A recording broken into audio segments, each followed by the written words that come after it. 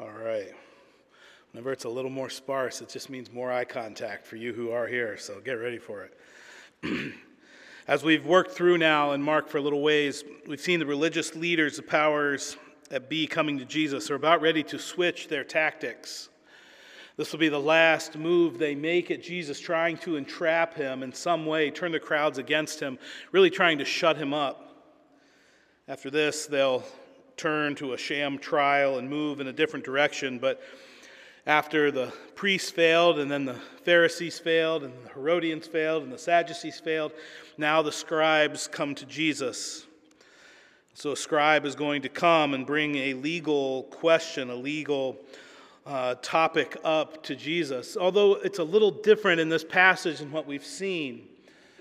It seems like it probably started as another way to trap Jesus, but it turns into a much more meaningful conversation.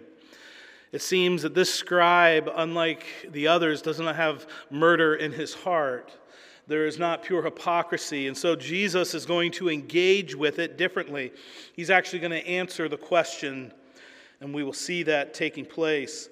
As we've said, each time in these confrontations that take place, it informs us of Jesus Christ in this Passover week heading to the cross, that indeed that is where Mark is taking us.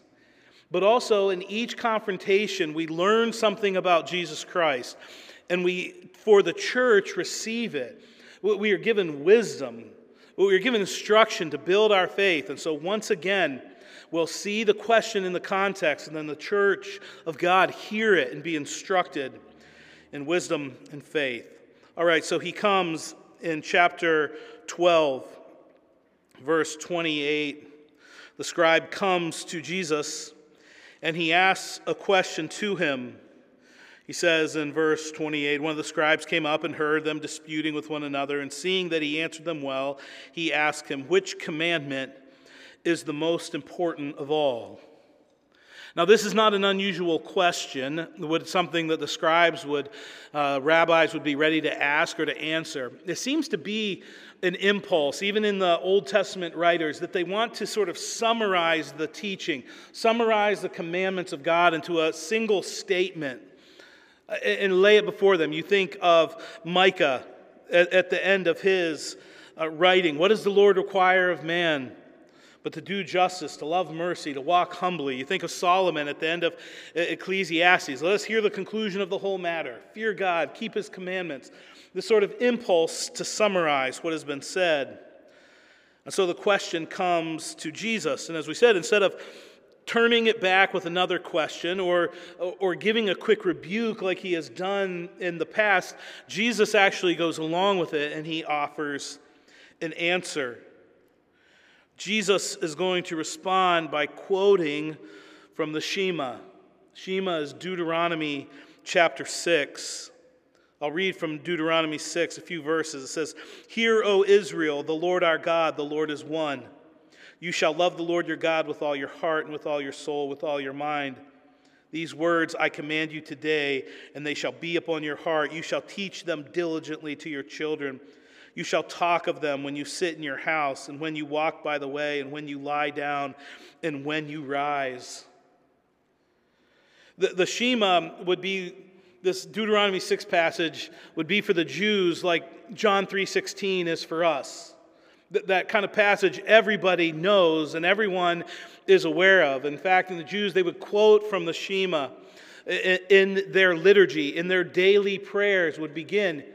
And so you hear this summons, "Hear, O Israel." It's their call to worship. The Lord our God, he is one. And it launches in then to their prayers that they would rehearse again and again. And it takes for the people of Israel and directs their attention, all that is within them, their whole heart and mind to the Lord.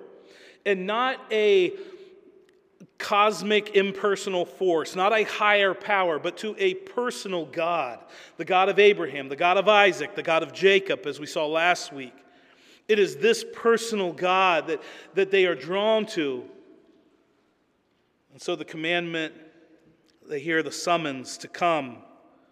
And so Jesus answers, and you see back in Mark, Verse 29, Jesus answered, "The most important is this, Hear, O Israel, the Lord our God, the Lord is one, and you shall love the Lord your God with all your heart and with all your soul and with all your mind and with all your strength.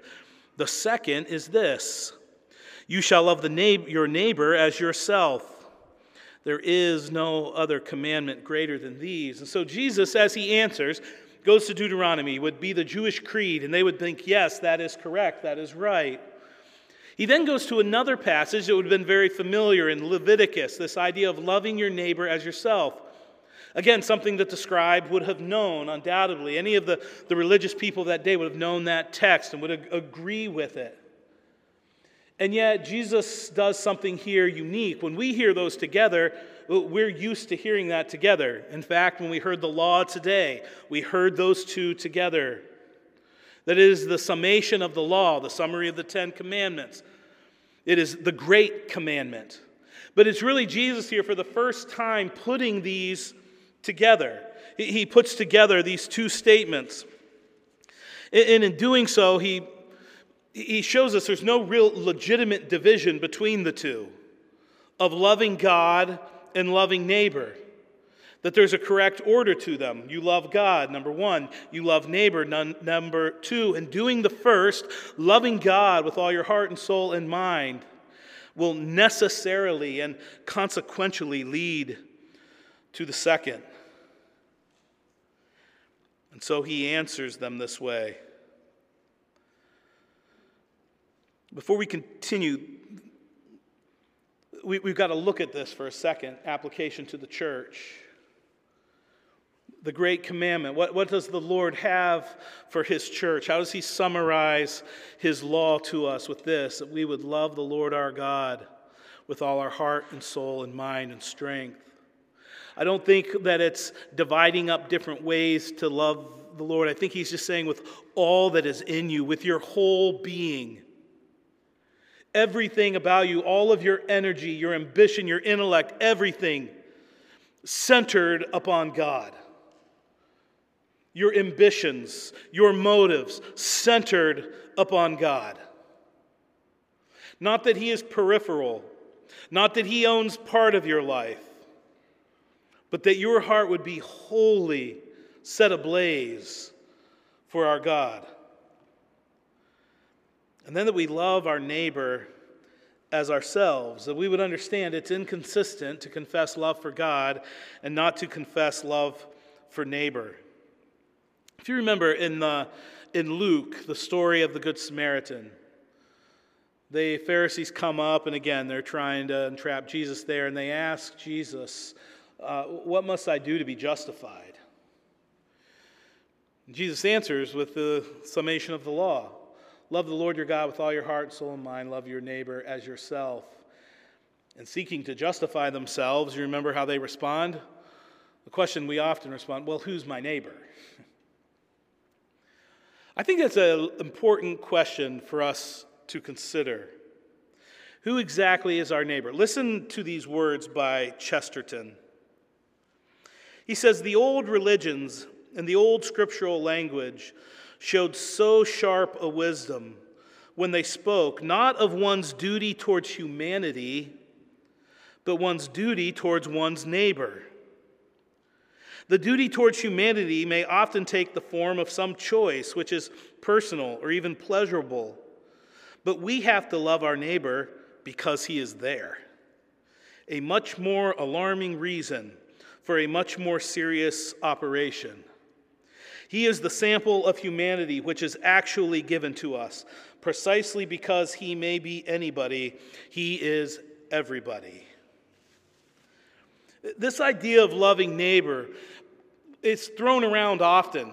We like the idea of it. It sounds kind of, we can glamorize it. It's yes, love your neighbor. It's politicized even, that you decide, okay, which group is my neighbor, and I'll use it for a political agenda. I love this group, love this group, love this group. And it becomes sort of, we just banter around. And in this, when it's just in the idea of theory, I think we all agree. But what's actually a lot harder than loving humanity is loving the person in front of you. As he says, that sample of humanity who is there. Your coworker, the person who actually lives next to you, has the apartment next to you, the person who rides the bus with you, the one who comes into church and engages you in a conversation, the person in need who you actually pass. You see, that's harder because that person, when it's not just theory, they can be kind of annoying or exasperating or hard to love, and it actually takes time. And so instead of thinking of the idea of loving your neighbor in the terms of, well, who's our neighbor and in this grand thing, like who has God actually brought into your life that you are to love? That's your neighbor. And so in summarizing the law and the great commandment, he gives us these two things: that we would love the Lord our God with all that we are, wholly, that we would love neighbor as self. You see how the scribe responds. Verse 32, the scribe said to him, "You are right, teacher." This isn't him grading the answer. This is him exclaiming his agreement. Like, what an answer. That's great. But then he goes on even more. In verse 32, "You are right, teacher. You have truly said that he is one and there is no other beside him, and to love him with all the heart and with the understanding, with all the strength, to love one's neighbor as oneself. In fact, it is much more than all whole burnt offerings and sacrifices." What insight from this scribe. He's right. This isn't new to him. I mean, you read that in multiple places in the Old Testament. You see it in Hosea chapter 6, for sure. But sent to entrap Jesus, and here he agrees with him, and you see this insight, a certain spiritual nature about him, that he agrees with Jesus and adds to it. This is more important. It's more important than tradition. It's more important than religion, than sacrifice. And Jesus' answer to him is really an ambiguous answer, I think, than we're meant to consider. Verse 34, "And when Jesus saw that he had answered wisely, he said to him, 'You are not far from the kingdom of God.'" You are not far from the kingdom of God. You think that in there is an encouragement, for sure. There's an invitation, I think, and there's certainly a warning. He's wise. He's pursuing the word. He understands at some level the Old Testament. He understands that this inward relational aspect towards God, towards others, is more important than outward tradition and form. He understands these things. He is close to the kingdom, and yet he is not in the kingdom. He is decisively separated from the kingdom. We're reminded as we've gone through Mark with Jesus Christ, there is no middle ground.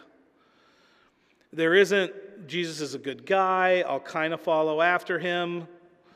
There isn't, I take some of what he's got and leave some other. Either you're in or you're out.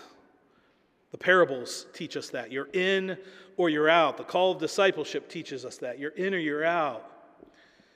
And he sees this scribe and his morality and his understanding of the law and his wisdom and says, "You're almost to the kingdom." I think we all want to hear that for ourselves as an encouragement, an invitation, a warning. Jesus is going to clarify then what separates from being almost in the kingdom and being in the kingdom. He'll do so in verses 35 through 37. In there, he's going to quote Psalm 110, the psalm that Brian read for us as we begin our time together. So he answers, no one dared to ask any more questions to Jesus. That's really a cap on the last, they've fallen woefully short in their questions. No, they're done asking questions. So now we're going to have a little bit of Jesus, now he's going to start preaching. So in verse 35, as Jesus taught in the temple, he said, how can the scribes say that the Christ is the son of David? All right. Continue to listen. And he's going to quote. Why is this a bit of a riddle? David himself, in the Holy Spirit, see Jesus' view of Scripture there. David himself, in the Holy Spirit, declared, "The Lord said to my Lord, sit at my right hand until I put your enemies under your feet." David himself calls him Lord. So how is he his son? The great throng heard him gladly. So the Jews know that the Messiah would be a son of David. That's common knowledge. Jesus isn't trying to convince them of this. This is something that they all assume. That a Messiah would come who would be of the line of David. But the question is that David here calls the son Lord. And how could this be? So you think the Jews, David as their king, their kingdom reaches its pinnacle of glory and power and insight and majesty under King David. It would be the golden era for them. And there is a promise made in 2 Samuel. And the promise is that David's going to have a son who will reign forever. He will be the king forever.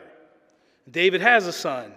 He has Solomon, and it looks good for a while, but Solomon doesn't live forever.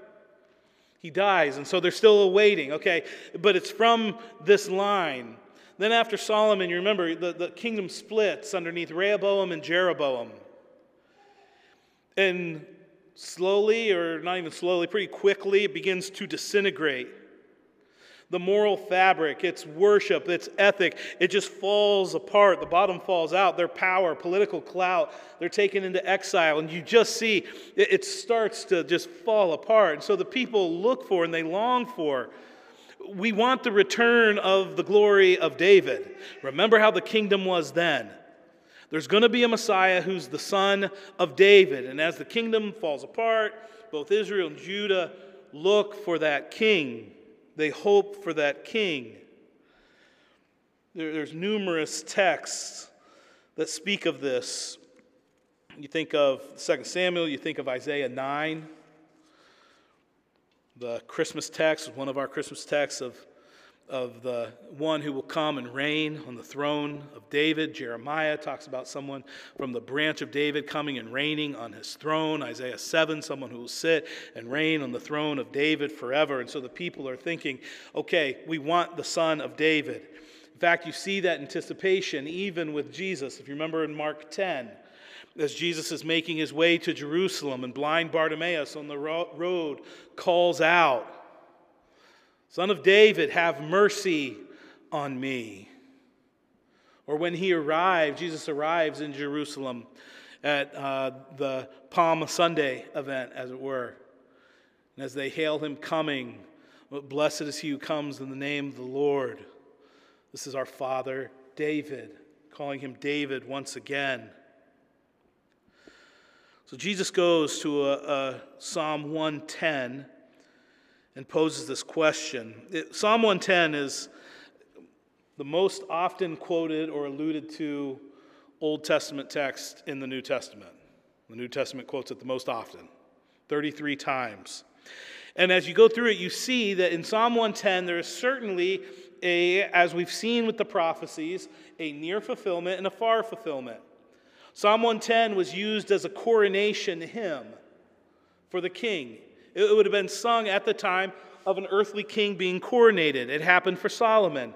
And so this song would have been sung. And yet, as you see it, you see that the scope of Psalm 110 goes far beyond the scope of any earthly king that Israel has enjoyed. The glory, the grandeur, the majesty of it is pointing to something further. And so it is indeed a second fulfillment of a messianic king, a king to come. The problem is that the people are expecting someone to come and take the throne of David. That is just to continue the line of David, to reestablish the earthly kingdom that David had here, to bring it back to its earthly glory. And so Jesus, to push them beyond that, goes to Psalm 110. And in here he says, okay, here's our conundrum. Psalm 110. The Lord said to my Lord, sit at my right hand until I make your enemies your footstool. As you read that, if you see in Psalm 110, the first Lord in there is all caps.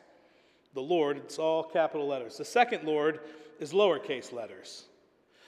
This is because it's two different Hebrew words that in our English translation just both get translated as Lord. But the first one in all caps is Yahweh, the sacred, proper name of God, the great I am.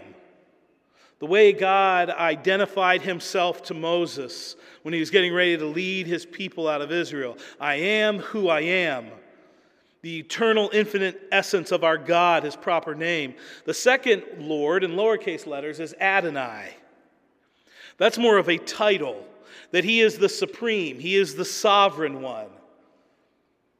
And so what he's saying here really is, Yahweh said to my Adonai. If you go to Psalm 8, a psalm we often use in our worship, it says, O Lord, our Lord, how majestic is your name in all the earth. You have the same thing. O Lord, O Yahweh, our Adonai. O God, our supreme one. How majestic is your name in all the earth. In Psalm 1, it's different though. Psalm 110, it is different here though, because the first Lord and the second Lord are different people. It's not God the Father, it's not Yahweh talking to himself. So who's he talking to? He's talking to David's Lord. And then as you go on to Psalm 110, you quickly see that what he's talking to is the Messianic king. And so the son of David will truly be a son of David, but he will also be David's Lord. And how is this the case? And so Jesus brilliantly here in this passage assures us that indeed he is the Davidic son, but he is also the Son of God.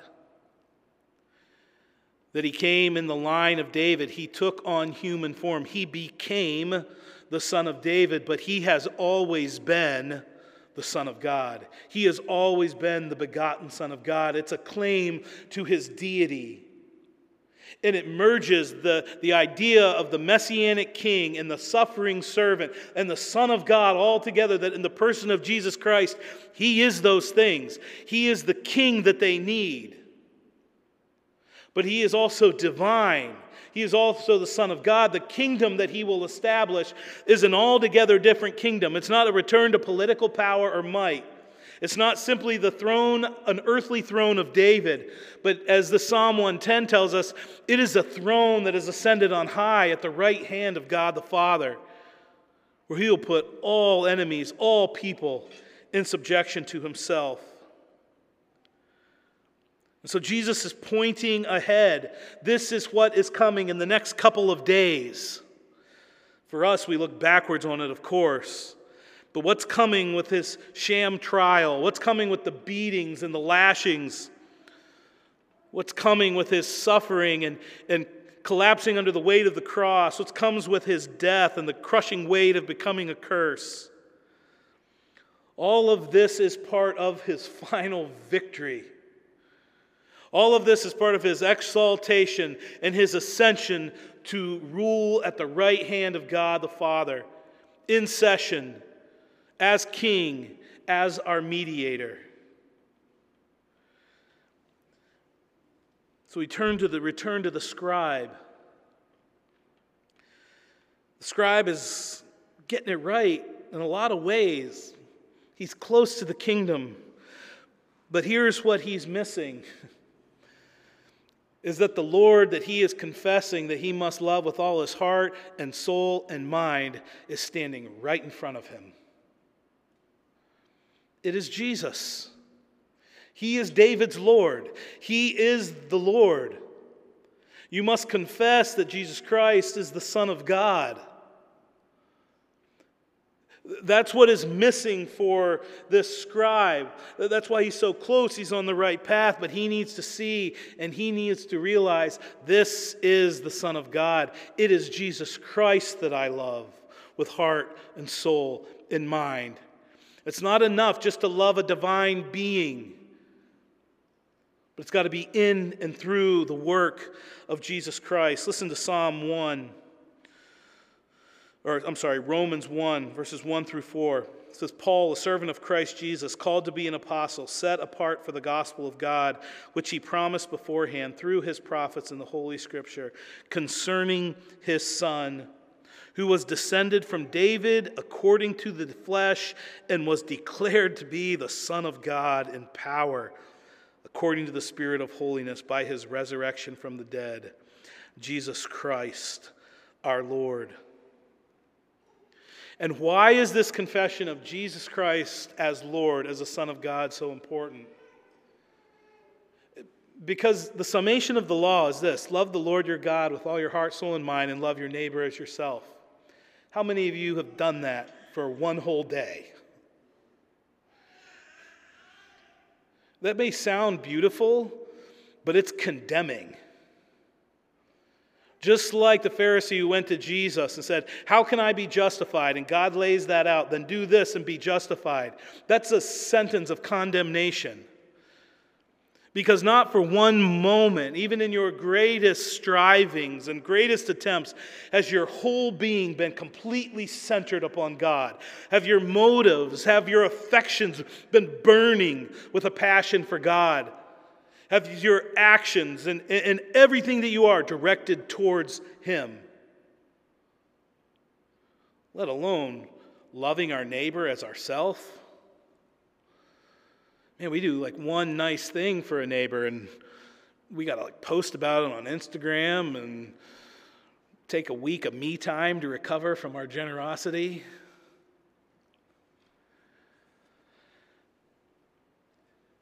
That word's not a word of hope. How have the scribes dealt with it? Well, they do two things. They ask, okay, let me see who my neighbor is and how I need to love my neighbor, because maybe I can keep that commandment and be justified. What have the Pharisees done all through Mark? How do they keep the law? Well, they keep the law by saying, okay, love the Lord your God with all your heart. Well, how do I do that? Well, there's a bunch of laws set up that show us how to do that, but how do I keep those laws? And they keep getting further and further away from the point by creating new traditions. The word Mark uses, traditions. So that by the end, let's just use Sabbath as an example. Have no other gods before you. Love the Lord your God. How do we do that? By keeping the Sabbath holy. Well, how do we keep the Sabbath holy? By the end, for the Pharisees, they keep that law perfectly because they have decided to keep the Sabbath holy isn't to set him apart as Lord and be wholly focused upon him. It's not tying your shoelace more than twice on a Sunday. If the latch of your sandal breaks, wait till Monday to fix it. They get all of these traditions that they can actually keep. Therefore, they can say, I have kept the law. This scribe at least gets it. He goes back to the heart of it. It's loving the Lord your God with all your heart, soul, and mind, loving your neighbor as yourself. But he hasn't seen that Jesus is Lord, and his only way that that word becomes meaningful and a blessing to him and not simply condemning is if he puts his whole faith and trust in Jesus Christ, who as the Son of David took our place and as the Son of God fulfilled the law perfectly. That in his active obedience he loved the Lord his God with all his heart and soul and mind. And he became man, born of Mary, the line of David, in order to do that. But he has been God from the beginning. And his death is redeeming and perfect so that his active obedience is accounted to us. His passive obedience or his death on the cross is accounted to us. And it is putting our faith solely and wholly upon Jesus Christ as Lord. That's how we enter the kingdom.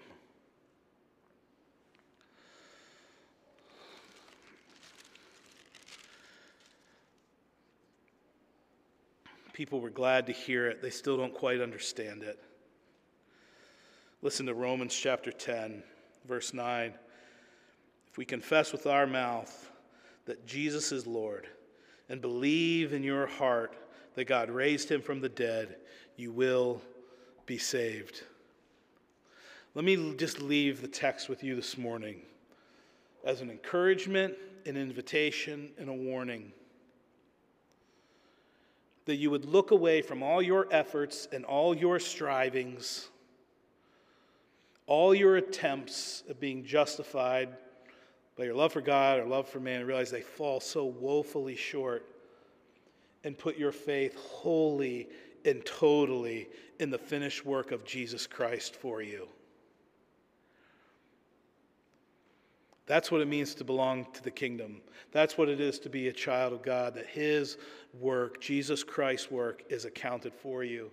And then, resting upon his accomplishments, that is your only hope in this life and in the life to come. Then how does the law function in our lives?